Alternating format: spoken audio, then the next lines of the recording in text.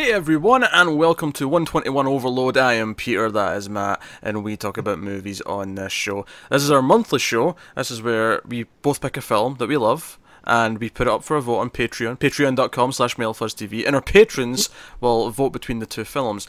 I had picked the winner of this month's film, Coherence, which is what we're going to talk about, which beat Matt's pick of... LA Confidential. That was that one, okay. I think. I couldn't remember it.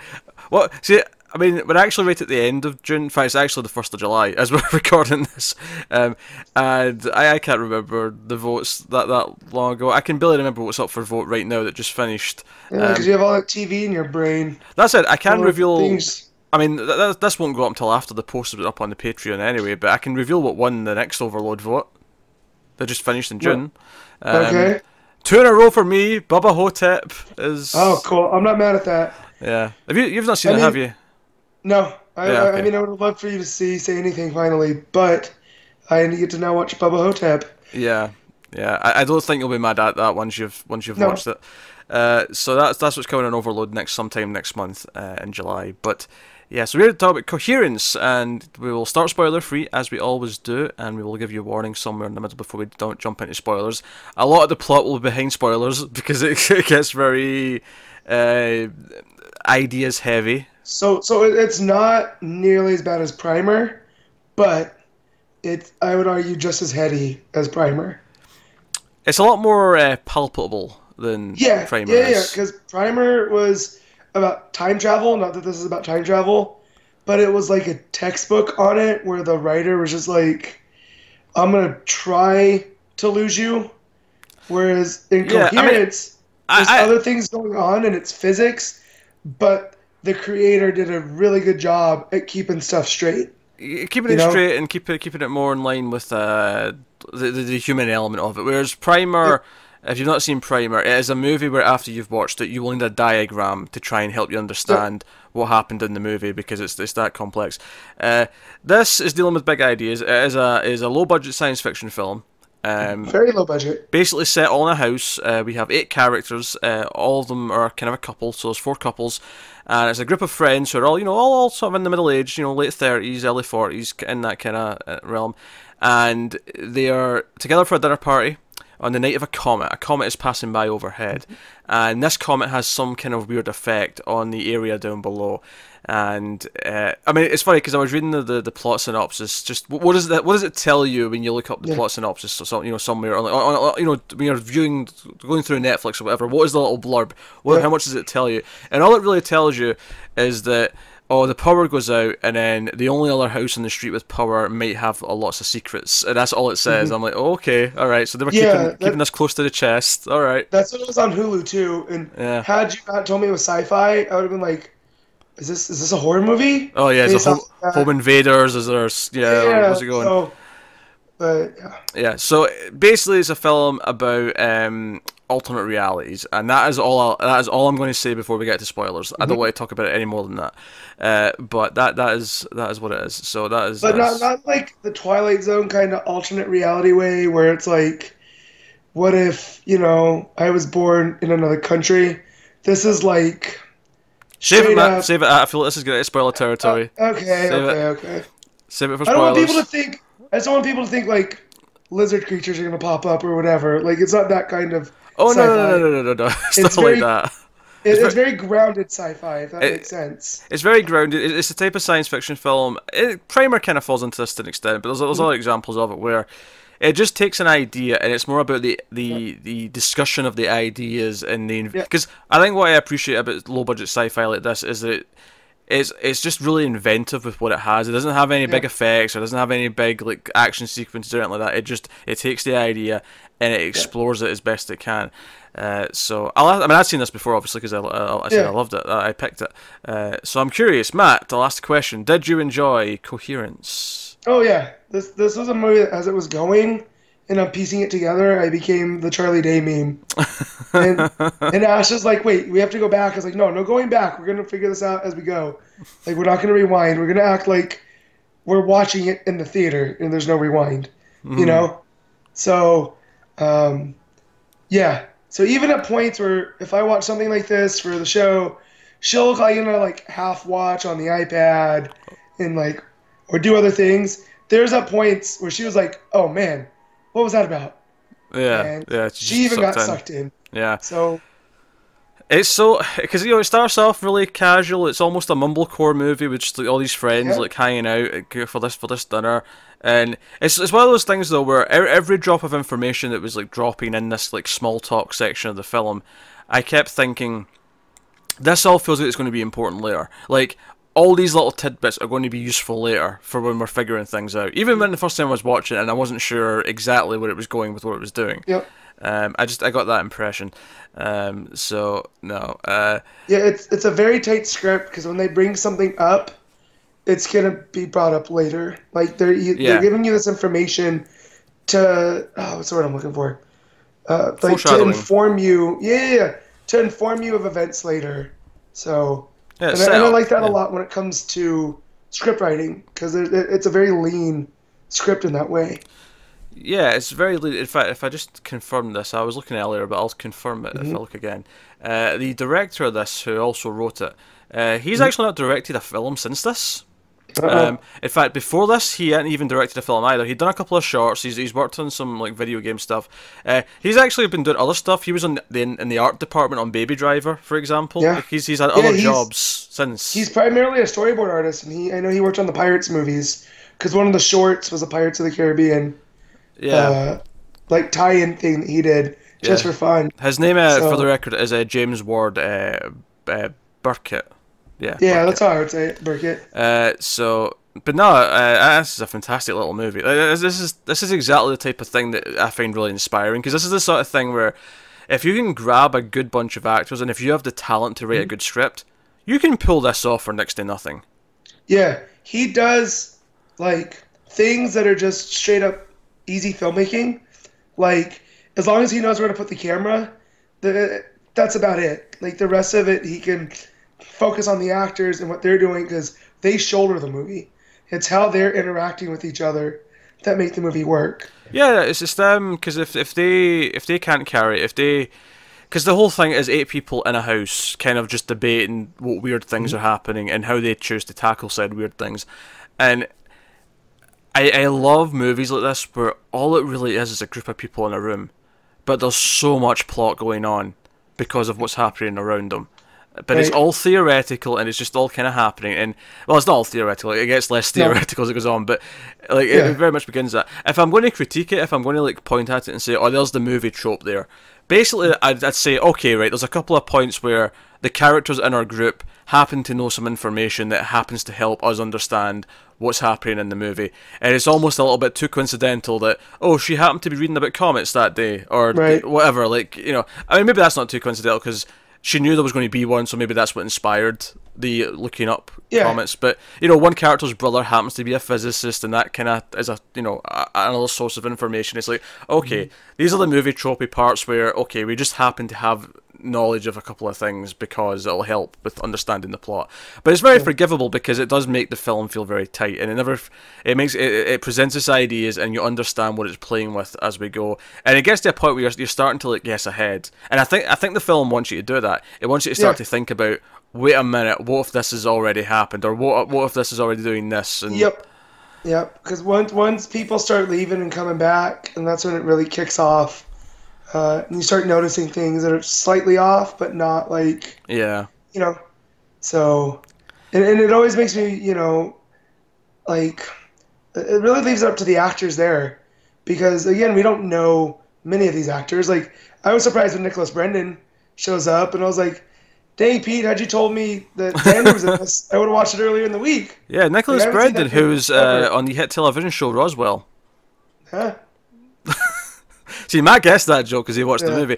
So I actually think this is an intentional little joke, given that I mentioned this deals with alternate realities in some way. Yeah. At one point, Nicholas Brendan's character Mike, he's there's like one of the women there, Laurie. She dated one of the guys before, but she's dating another guy there now, and she's like kind of the outsider, and she's asking people about what they do and for careers and stuff. And he mentions he's an actor, and she's like, "Oh, that's cool. Do you do theatre or whatever?" And he says, oh no, I was on a TV show for years, long ago, and she's like, oh, what TV show? And he's like, oh yeah, I was on Roswell, and I started laughing. I was Me like, too.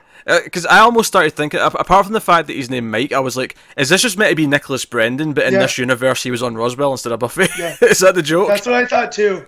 Well, I expected it to be because like sometimes they'll play with that, where they'll talk about like if an actor's playing an actor, they'll try to make their career the character's career, and so but they'll just change things. So instead of like Buffy the Vampire Slayer, it'd be like Muffy the Werewolf Killer, Yeah, yeah. and it's super lame.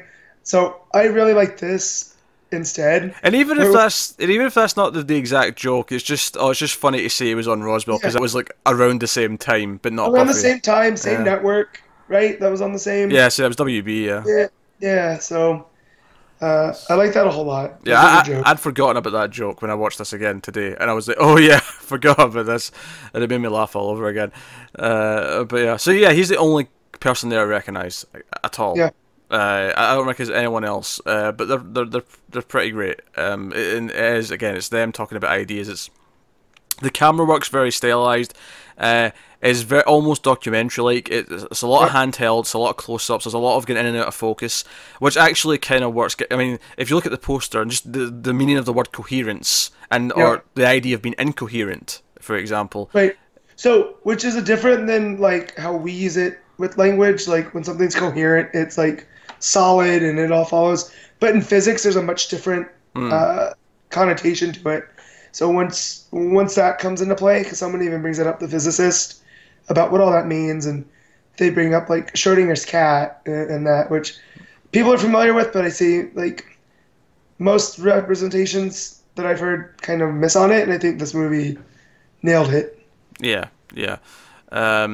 So no, I think the direction's really good. I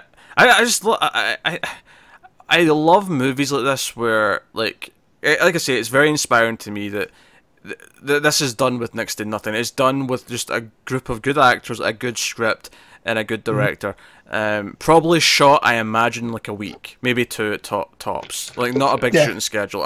It's such a simple little movie, but so complex in its ideas and so complex in what it's working with. And and it is mostly, but there is, because it's mostly the excitement of the plot and what's happening, but there is some good character stuff in there as well, which it kind of explores the the idea of things. And again, I'm saving it for spoilers because that's when it gets to what we're really talking about. But I think I loved this even more the second time. It actually holds up, and it's funny. It's been a couple of years since I watched it the first time, and I almost want to watch it again soon because I feel like if I watch it again with everything being fresh, I can look for some specific clues that I want to. Because I didn't remember things well enough to be like, oh, I'm looking for this and that, and As I'm watching it, I texted my mother-in-law, who's a bit of a film snob, and was like, this is a movie you need to watch. It's on Hulu. Like, let me know what you think. So I'm hoping that she hasn't watched it yet. So like next time she comes over, I can put it on here, and I can give it an old rewatch. But yeah, it's one of those ones that I'm not going to be bothered by watching it again when it's so fresh, because you can pick something up probably new every time you watch it. Yeah, there's little glances that I was noticing this time. There's little moments here or there that I was picking up on, and I like how it opens. It opens with arguably the lead character. It's an ensemble, but there's those, Emily. She's kind of the one who's maybe the closest to the main character. She's on her way to the dinner party and she's on the phone, and the phone screen just cracks at random when she's holding it. It's weird, and it's just enough to say, hey, something's not quite right. So it's just a strange little incident, and it's just the characters feel very natural in how they react to things. I can't recommend it enough. I feel like inventive little science fiction films that aren't about firing laser beams or spaceships, and it's just about ideas. This is exactly the sort of thing that I love. It was really reminiscent of Moon, because Moon does a lot of the same things. I can see what you mean by that. Yeah. Where it's a smaller story but set with bigger ideas. But it uses its science fiction to explore the characters in a way that you can't in a normal setting. Yeah, it's almost like the sci-fi is the dressing on it all, rather than being like the driver of it. Yeah, I mean, I think it's maybe more the driver in this case because in this particular movie, Well, so with the much, plot and whatnot. yeah, so much of the movie is the puzzle of what's going on, and it's Yeah. kind of that unraveling as it Right. plays out, and and I think that's what's genius about this one is that I think because there's other like philosophical or theoretical science fiction exploration films that I love, like me and Connor reviewed Stalker, the Tarkovsky movie, earlier in the year, and we loved that movie. But I would never recommend that to you. You would hate that. No, so I found this podcast earlier this week, and I went back from the beginning, and it started in like February. So I'm finding all the stuff that happened earlier in the year, and they're talking about Annihilation in one. Oh yeah. And one of the girls on the podcast goes, "Yeah, Annihilation made me want to go home and watch Stalker." So that's weird that you bring that up, because 2 days ago, I'm listening to this podcast. We were talking about that movie. Definite similarities, and I think Stalker's the better movie, although Annihilation is very good. But because we love Stalker because it is purely it's these three characters and everything they're talking about. You don't really see much. It's just got this atmosphere because they're bringing up the ideas and it works. But that is very like deep into the art house. I think what works really well about this movie is I think it completely works for someone just wanting to be entertained as well, because it does have this puzzle element. It does have this suspense element. Yeah, well, it sucked in my wife, and she was starting half watching it. Yeah. And then, she had no interest in it and didn't even know what it was about. And then what stuff starts happening, it, pulled in her. And she's not one for, she doesn't, she just likes watching movies for entertainment. Yeah, That's it. If she gets bored, she stops watching it. So, But yeah, so I think with that, we'll give the spoiler warning so we can start actually talking about the ideas and the plot. We'll step out into the darkness and then come back. So full spoilers for the episode, for the movie rather, for the episode. I'm too used to talk about TV. So that dinner party, the power goes out at one point, and they go outside, and there's just one, the entire grid's out except one house. Yeah. And it must be a generator. And eventually, two of the characters, Hugh, who's the older guy, who's determined to phone his brother because his brother is the physicist, and he's him and Amir, they go to this other house, and they're gone for a little bit, and they come back, and there's some weird, little moments, and whilst they're gone, there's a mysterious noise outside the house, and the other's like, oh, who's there? There's someone out there. Oh, it's weird. And then a couple of minutes pass, then the guys come back, and Hugh's got a cut in his head, and there's a scuffle. It's wait, did you guys knocking that window over at that side? Right. And because there's another thing, Hugh's wife Beth, she's kind of like this middle-aged fuddy-duddy where she's into feng shui and stuff, and she's always talking about the calm aura of things, and right. But early on in the movie, this is a really good thematic thing. She sets up that this door over here is a really bad door, and whatever comes through there might be, and that's a theme that plays out throughout the movie. So whoever comes through that door is bad. Yeah, it's kind of ominous. Yeah. And again, had I not known it was sci-fi, I was like, yo, we gonna get ghosts and stuff coming through here? What's up? Yeah. And so this is when the weird stuff starts really happening, and they've got this they bring back this box, we found this box that was sitting outside this house, and the reason why Amir picked it up is because he thought he saw Hugh put it down, right? Which, given that, if you know the rest of the movie, is that there's multiple versions of these characters, so it makes sense. Yep. So they bring it back and they open it, and there's photographs of all 8 of them rather, and they've all got numbers in the back of the photographs, and there's an item in there. I think it was an oven mitt or whatever, and they're like, "What is this? Why is there our photos here? And why are they all numbered?" And what was weird is okay, so there's 2 6s, a 5, a couple of 1s, but no 3s. No 3s is important. So what do these numbers mean? What is this? What is this anything to do with that? So the film is that. And this is what I love about it, is because at this point in the film, and for a good chunk of it, the film is there's a copy of this house, because a couple of minutes later, Nicholas Brendon, what's his name, Mike, goes downstairs because we have a generator, and he goes downstairs and he gets it running, and then they've got light when no one else around them does, and it's oh, okay. And this is where I think as you're watching, you're like, wait a minute, you've got light now, and the other house had light. What's going on here? And it's at this point where and I think for the next half of the movie, the movie's just about there's 2 sets of these characters. There's this house, there's the house down the road, and they're both paranoid about each other, right? So because our team starts to get paranoid. In fact, one of the things I kind of like about the movie is that if our characters never left the house, if they just sat down and just rode out the night, nothing would have happened. Yeah, and that comes into play later too. Oh, absolutely, yeah. You've been bathing your cats, Pete? No, but I think it was a beard hair. I don't think it was a cat hair. Gotcha. Yeah, they trimmed the beard. But yeah, so and Mike starts putting things together about like that. Wait, that's my house. How are there two versions of my house? Like one's at the end of the street, one's here. Like what's up with that? Yeah, because eventually Mike, because at first it's the two guys, and then the second time it's like four or five of them go to the house to try and see what's happening with blue glow sticks. With the guy, because that's the thing. When the power cut happened, they get out. It was, oh, we've got some candles, we've got some glow sticks, right? And that's, you know, and they're still just kind of a light-hearted dinner party, so they're just cracking jokes. Oh, maybe we can pretend we're at a rave or whatever. And it's like we've got blue, we've got green, we've got red. And he's like, okay, open the blue box. So they open the blue box, and this is one of the things that it starts like, okay, when we start seeing different versions, this is going to be one of the identifiers as the color glow stick. And it's when they're on the way back from the duplicate house, is across the street they say the same group of 4 people, but they're all holding red glow sticks. They're the exact same, and both of them stop and stare at each other at the same time, and they both run off back to their house. It was very eerie. There's something about that scene because of the way that the red glow stick people are bathed in shadows. Yeah. Like, it was unnerving to me. So I was like, oh man. But there was also a little bit of comedy because the way that they, like, it's very Scooby-Doo. Yeah. Like, oh crap! And then they scramble. So, like, it was a nice balance. What I love about it, though, is that you know that other side are just feeling the exact same things as our characters. Yeah. Like, our blue squad, to call them that, like, they're paranoid and they're worried about what these other people might be doing to them. But in reality, the other team are saying the exact same things about this team. That, like, you're both yourselves, stop worrying, calm down. But they get very paranoid. Well, that's why I wanted to say, like, they're running into opposite versions of themselves where it's like decision-making is the branch that changes things. So like there's this theory out in like physics where there's parallel worlds for every decision you've made. So if you went left one time, there's a parallel when you went right.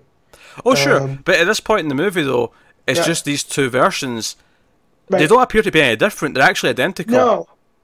But so that's what when you cut me off earlier. Yeah. Is what I meant. Like what I like with this parallel universes or alternate realities. It's nothing like, you know, comic booky, where there's like, or even Star Trek, where there's a group of them with goatees. Oh, sure, yeah, it's not over the top. I mean, so later on when we find out there's actually lots of copies, right? There's lots of universes, right? That's when it's like, okay, some of them are actually a lot more different. Because at one point, Mike references that he's quit drinking a long time ago, and he says, oh, I wonder if the one over there's still drinking. And later on, when he comes back and he says he wants a drink, I immediately went, "Oh, he's not the same Mike. That's a different Mike." And then he's like, "Well, why are you drinking?" He's like, "Well, there's a version of me that is drinking. I want to be on the same mindset." And I was like, "Wait, that doesn't make any sense," you know. And then I was like, "Well, what is going on?" And then it all pulls together once you find out that there's multiples at play. Yeah, because when he left to go and kill the other Mike, because he was worried that they might come and try and kill them. Because this is after because they basically Hugh's like, oh, there's a book out in my car, or Beth's like, there's a book out in your car. Your brother left a book. Do you think it might be relevant to what's going on? Like, and it's a it's a physics book and it's about gravitation or whatever. But there's some notes in it. He's left some paper in it. There's notes. And this is what brings up the Schrodinger's cat thing. And he explains to the group. Well, the whole idea of the cat is that you put a cat in a box with poison, and so once the lid's shut, you regular physics would say there's two probabilities: either the cat's alive and he's not drank the poison, or he drank the poison and he's dead. But quantum physics and Schrodinger's cat whole thing is that until you open the box, both exist. Both alive. Yeah, it's both alive and dead.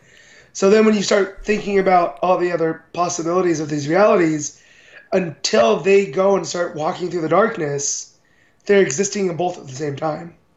If that makes sense. Because they are in that box. I don't know about that. Because that's what the Schrodinger principle is all about. Is it's. It is. But but I don't think they create it by going out of the darkness, Matt. That's not how it works in the movie. But you're not sure until you observe, and that's what that whole point is. Until we make the decision to look, then that's what it is. So the fact that they went out and to go look what was going on, that's when it starts Oh, getting that's not what the they're getting at. That's not why they're different. talking about Schrodinger's cat. That's that's what I took from it by the end of the No, movie. no, it's because what it brings up in the characters is the worry that when the comet finally passes and that whatever it's doing ends, that only one will exist from there on out because that's when the lid comes off. Like right now, they're all in the box. Like all the different versions of them are in the box. Right. Right, and you have to get that settled all throughout. Yeah. But I also, the idea that there was all the different realities being created was because they were going in. Well, no, because they already existed. Because the second set that comes and knocks on the window is already ahead in the timeline. Our group aren't the first ones to do anything. Right. Well, because then there's a whole other, like, as we find out throughout the movie, a certain character goes through and sees all these different ones where different things have happened. Yeah, over the course of and they're all at different stages of the story. Right. And just like how we find this box early on, Right. with the stuff in it, our characters, our group don't get to that until much later, where they make their own box. Right. So, Right. so they're all existing, that they're all happening. And the way I was kind of thinking of it is, it's not so much that all of them are going to cease to exist, even though that's what Mike thinks, and that's why he starts thinking about killing the other Mike. And that's why, yeah, he starts to panic Yeah. and whatnot. Um, Yeah. Because the fact that the other ones were existing before now, which is something the characters never really kind of think of, to me Right. says that these are all realities that exist, and just while the comet was passing, They intersect.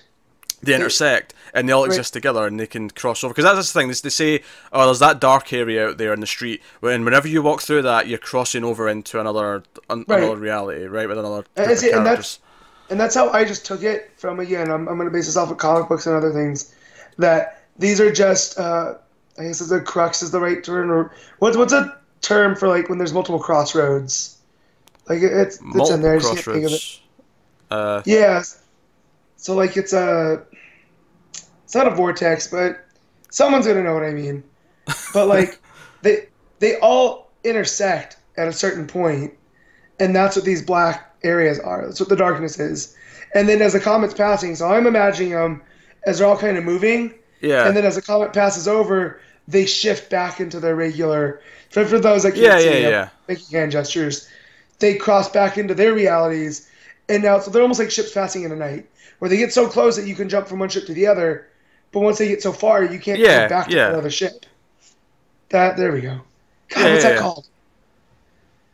It's not interdimensional. I'll figure it out later. I'm not even sure what you're going for, but I don't know if you need another term. I feel like you've explained it. No, I know the term. I've heard it before, but because lack of sleep, my recall's super off. But so yeah, and some of my favorite scenes in this actually is later on. They hear a smash, like one of the cars outside does a smash, and they're like, oh, that sounds like one of the cars, and it's Hugh's car. And they actually think whoever was breaking into it was trying to get to the book, because at one point after they found the book, they had this plan to go to the other group's cars and steal the book, so they would never know about the book and the physics and be able to explain it to themselves better.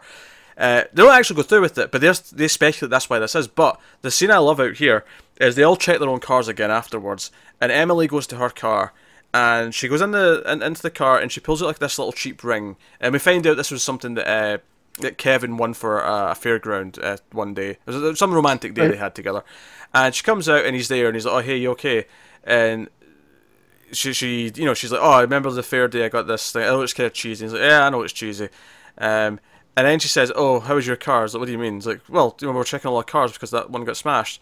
And he just stares at her, and they both realise that they're from different realities. They both realise they're not from the same group, and she just backs away. And what I love about this is that they're so loving and touchy, and they're at peace with each other. And then the second they realise, they back away.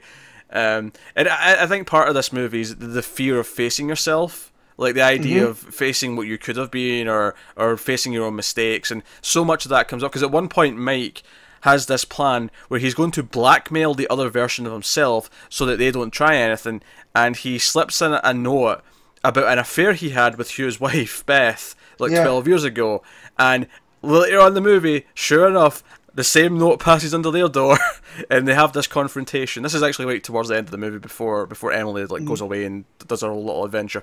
But throughout the movie, there's all these little moments. There's the moment where you realise Hugh and Laurie have the red glow sticks, Because, and watching it this time, I was paying close attention to this, is when they talk about seeing them with the red glow sticks, and they all start talking about how the fact that they've got blue ones. Hugh and Laurie like share this glance. There's a glance between them. And then it's later on, after they've been debating for a while, where they finally get alone together, and they're like, they pull out their red glow sticks and like, shit. And again, at this point, it's still just the idea that there's just the red and the blue. And then we find out that there might be more, because eventually, at least what we think is the original Hugh and Laurie, or Hugh and Amir come back. Okay. Hugh and Amir come back, and they're like, oh, this is the house we were from, but he's got a different plaster, a Band-Aid, right? Because, again, when they were putting that Band-Aid on him, she said, oh, do you want the regular one, or do you want the stitched one? And he went, oh, sure, the stitched one, whatever. And then later on, he comes in with the regular one. And it's like, okay, right, so we know this is not the one who gets patched up. But the one who get patched up, of course, was the red glow stick team. Like, he was the imposter, essentially. And it's like, okay, right, so they're back in the team. And then they're like, wait, no, we didn't leave a note. What are you talking about? What note? And then eventually it's like, wait, we've got 4 of these notes. Like, the one we were writing, the one that showed up in the door, you brought this one back with you. Like, there's more than 2 sets. And that's when they start to think about all the possibilities. And someone calculates that there's like at least 5 million, like, possible groups, right? Because it's like, okay, right, so we have to come up with an identifier to make sure we can get back to the same house. And we're going to make this box, we're going to put our photographs in, and we're going to just roll a dice for each person, and whatever number you get in that dice is what goes on the back of your photo. And they do it, and they get the list of numbers, they put it in the box. Amir brings up the idea of the on the internet when you have to confirm you're not a robot, and you get the little image of somebody typing what it is. Yeah. So which of these are numbers? And it's like it's like a it's not a super encryption, but it's an encryption, like a unique. Yeah. So sometimes encryption. It's you'll see it's like, oh, identify the image here that's a bot, and you have to pick the bot and whatnot. So it's basically, okay, let's put something like that, and let's just pick something in like and they all suggest different things, because obviously they saw one earlier. And they end up putting, I think, like a coaster in this one, and it's like, okay, that's fine. And we wrote the numbers in blue because we are the blue glow sticks, right? And all these make sense. And it's the idea is that you see the object. Okay, if the object matches, then you can check the color. If the color matches, then check the numbers. Is it the numbers that you remember of seeing?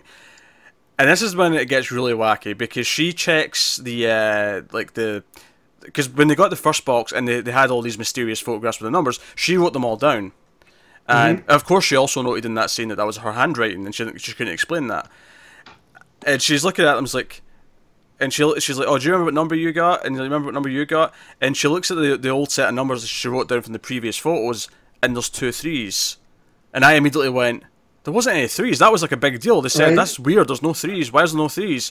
And I'm like, wait a minute. When she left with 3 of the others to go and check the house, when they came back, they didn't come back to the same house. They've been in a different house this entire time. As the audience, when we went with them to the other house, we didn't come back to the same house. No. And then they're like, okay, so what do you remember getting? What do you remember getting?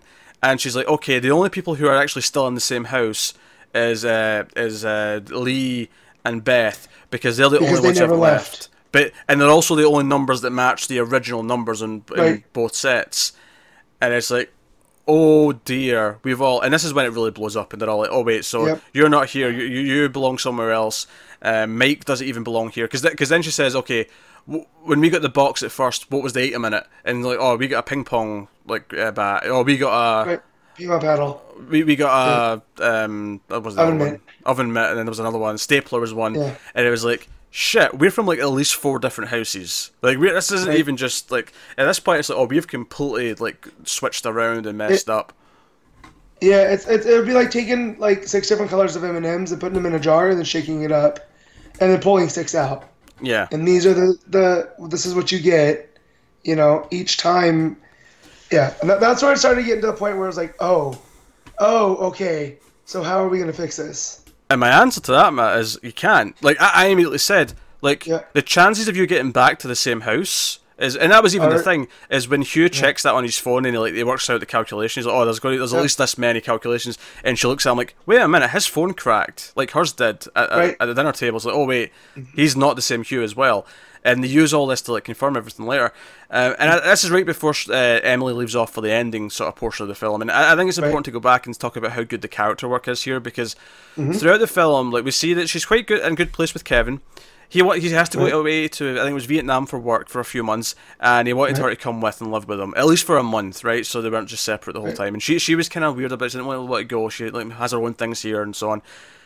And over the course of the film, you know, maybe like Laurie maybe flirts with him a little bit. There's several points where like they're trying to console each other, but it's kind of awkward, and they're looking at the photo. Because the big thing for me is that scene where she puts on the ring and she has that cheesy kind of lovable moment with the other Kevin from the other reality. Yeah. And he's like really receptive, and he's like, oh yeah, you're cheesy, and he's smiling in the hug, and it's very loving. She comes back to the house, and when he's like, oh hey, where were you? And he just looks kind of miserable, and she's like, oh, I got the ring from that day at the fair. And he's like, okay. And he just goes back to what he was doing. And I'm like, she's almost jealous of this other Kevin. She's like, oh wait, I want to be in that world. I want to be there. Right. And throughout the rest of the film, like they deteriorate more and more. And it gets to the point where her entire group of friends that she's left with towards the end of the film are all at each other's throats. Hugh wants to punch Mike because he slept with his wife, and everyone else knew about it, and he didn't know. You know, the others are, because I think the other thing that told her she wasn't in the same reality is at the start of the movie, because they're at Lee and Mike's house, right? And Beth says, "Oh, I really like this little vase you've got on the windowsill," and she's like, "Oh yeah, I got it from this shop. Oh, I love that place. Yeah, I do." Later on, they have that exact same conversation in front of Emily, and she's like, "Wait, I've heard this already." They didn't have that conversation the first time in this reality. So like, totally. Yeah. So she had like slipped back. To her, she'd like slipped back in time, and something's not right. Also, there's that story early on where they're talking about like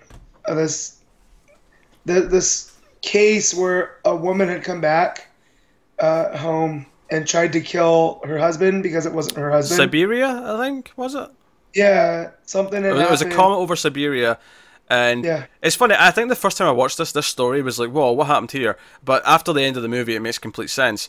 A woman claimed that the man in her house wasn't her husband, but when the police came, it's like, no, that's your husband. She's like, no, it's not. And she's like, no, it couldn't be my husband. I killed him 2 days ago. Yeah. But they couldn't arrest her because the husband was standing right there. So was alive. Yeah, so it's like, well, no, this woman's crazy. And then once you start thinking about if this has ever happened anywhere in the world again, like what had happened at that point that had led to all this coming in. And yeah, man, super cool ideas at play here. Yeah. So over the course of the film, they deteriorate, and this once happy group of friends. Now, admittedly, they've kind of mixed and matched, and it's not because, you know, the Mike is definitely this worst Mike. Like, you know, Mike for the first half of the movie is this really nice, like, cheery guy, and, you know, really likable. And then we get the drunk Mike back, and it's like, oh, now he's this miserable asshole. So you know all the stories about Nicholas Brendan getting drunk in hotel lobbies. So he went straight up from being early season Nicholas Brendan to late season. Like that was the real Nicholas Brendan who was on Buffy, who came through the door the second time. Yeah. Everyone and whatnot. And then wasn't there also a thing with Laurie and Kevin because they used to date? And there's a scene with them like making out and stuff. You talk about the scene where she kind of like, oh, if Emily's hesitating about going with you, maybe she doesn't love you really, and she kisses him. Yeah. And so that also, after the movie, got me thinking, like, so is there a reality where they're together? I think there was, because at the end, when Emily's walking through all the different realities, you see one where they're hugging, you know, they've got their arms around each other, so I think there is. So, like, it got me all thinking about that, and about the trading around, and because what I'm getting at here is that throughout the course of the film, her relationship with Kevin is breaking down and getting worse and worse, and the entire group of friends who are a really happy group of people at the start are getting worse and worse because they keep doubting themselves, they keep being paranoid about the others, which are actually themselves. It's almost like the group actually having to all face their individually worst like ideas of themselves and so on is kind of making them all worse and worse. And she eventually just like goes into this state, and so the movie's so absent of music. It's got some really atmospheric, low key stuff, but it's very absent of any sort of traditional music throughout the majority of the film, until Emily decides to just leave this world behind and she walks away,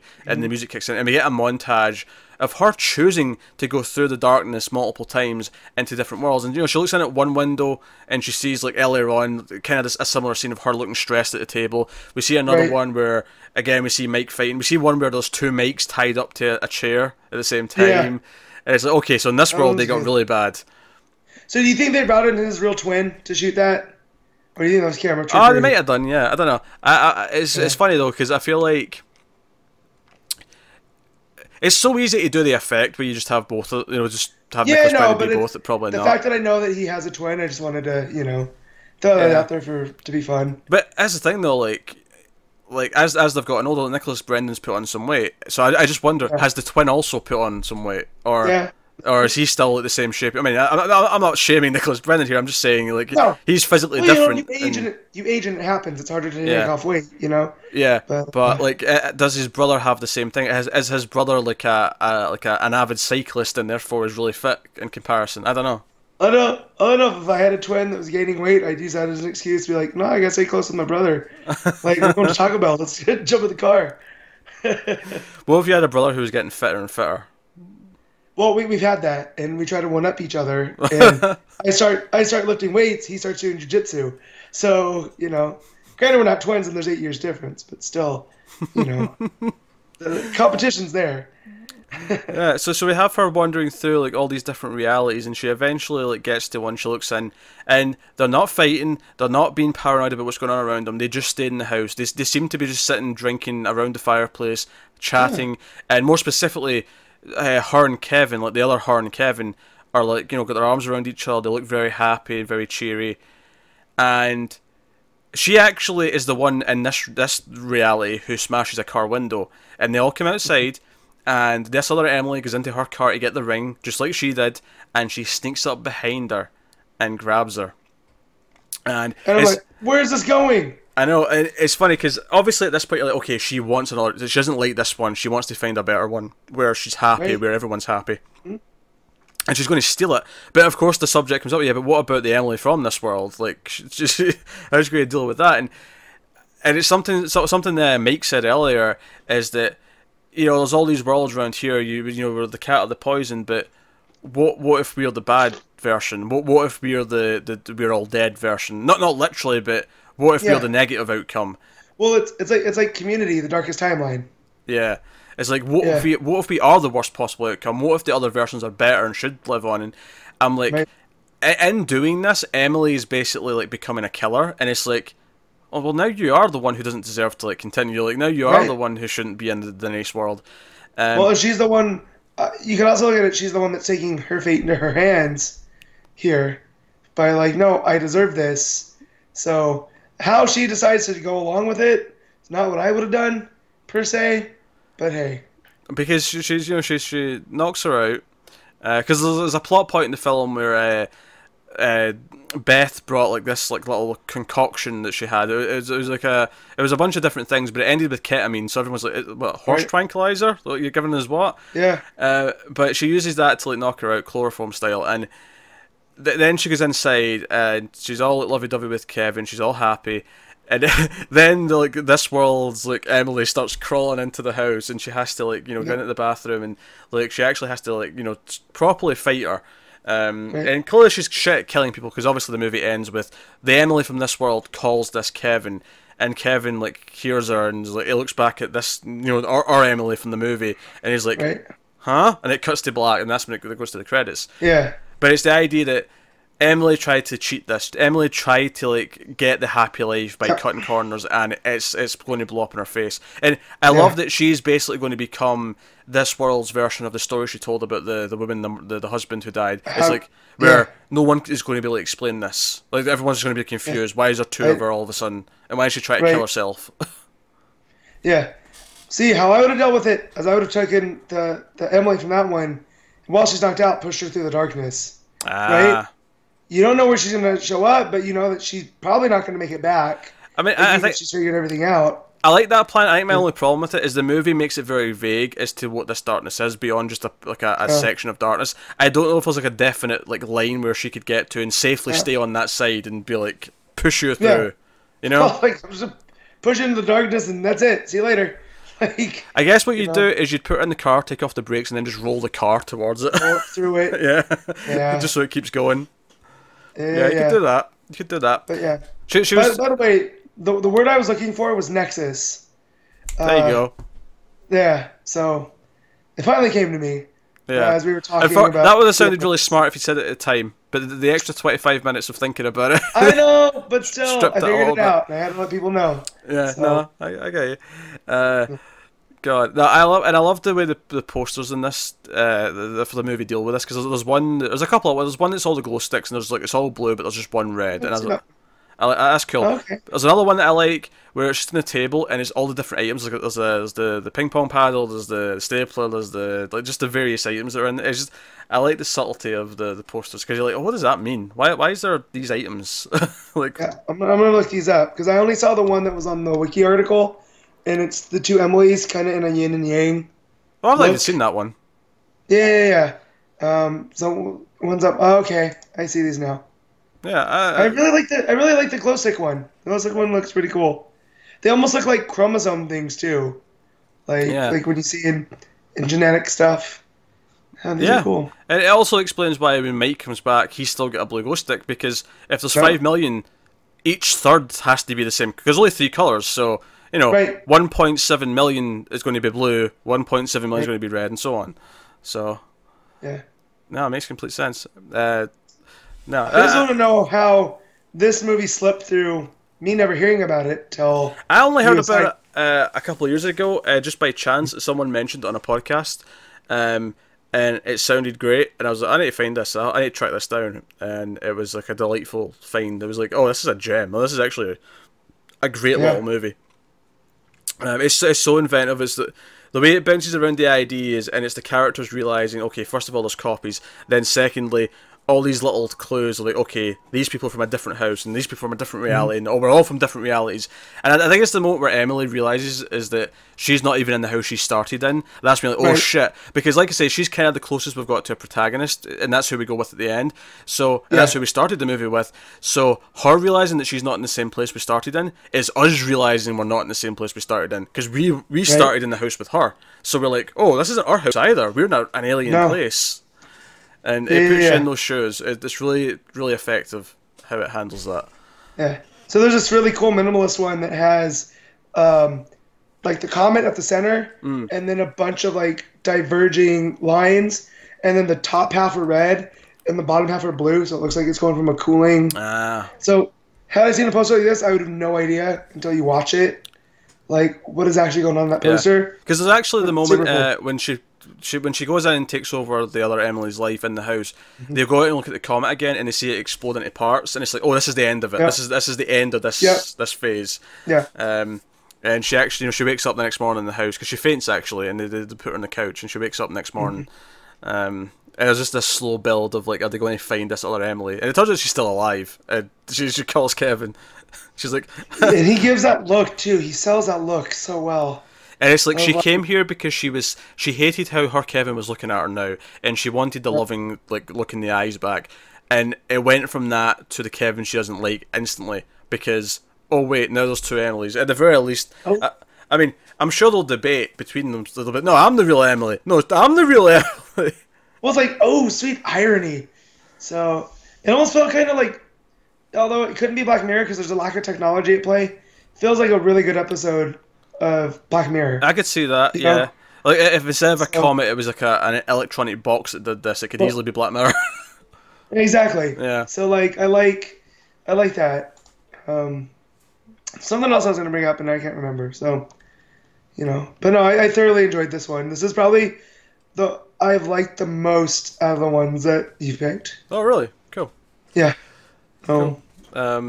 This is one where, as I was watching, because it starts off and I'm like, okay, I'm liking how low key this is, I'm liking how this is, but is the ending going to pay off? Is it going to do things that when it okay, I'm liking the mystery, I'm liking the build of all these little clues and how they're eventually lining up, and the numbers, the colors, all the little signifiers.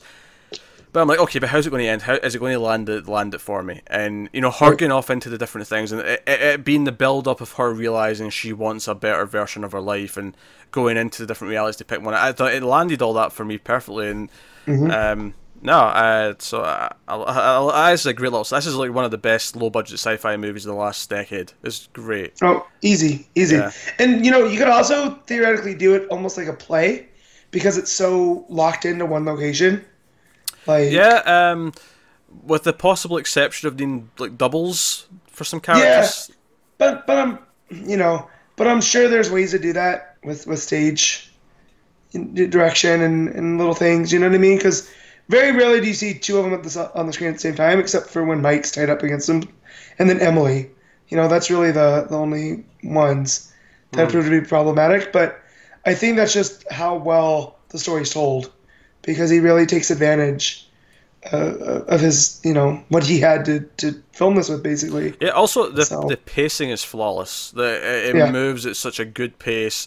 Like, it takes about 10 minutes for weird stuff to start happening. It gives you 10 or so minutes just to, like, get to know the characters, understand who they all are. Because, it sets things up. It's like, okay, so Emily and Kevin are a couple. They've got this little, this little weight over the top of their heads right now because of the whole trip.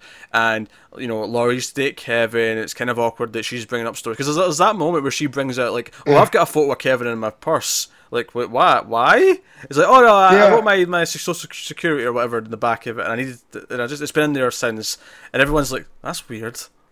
Yeah, it's really weird. It's just like that, and it sets up the best, like the kind of, I don't want to say hippie-ish, but because she's not that bad, but like just she's a bit more you can tell she reads a lot of magazines and books about like subjects that most of us ignore, but she's into it. It's her hobby. You get a good sense of who all the characters are. Some are more important than others, I think, but they all play their part well. But no, it's a wonderful puzzle of a film, and I highly recommend checking it out. So I guess we will give the ratings out of 10. What are you giving it, Matt?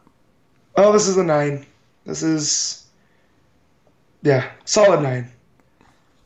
I concur. I'd give it a 9 as well. I think last time I might have given it an 8 or an 8.5, but I think watching it again and seeing how well it holds up in a repeat viewing, and just if anything being more into it, because I'm like, I understand what's happening from the get go, so I'm paying attention to the hints and the details even more.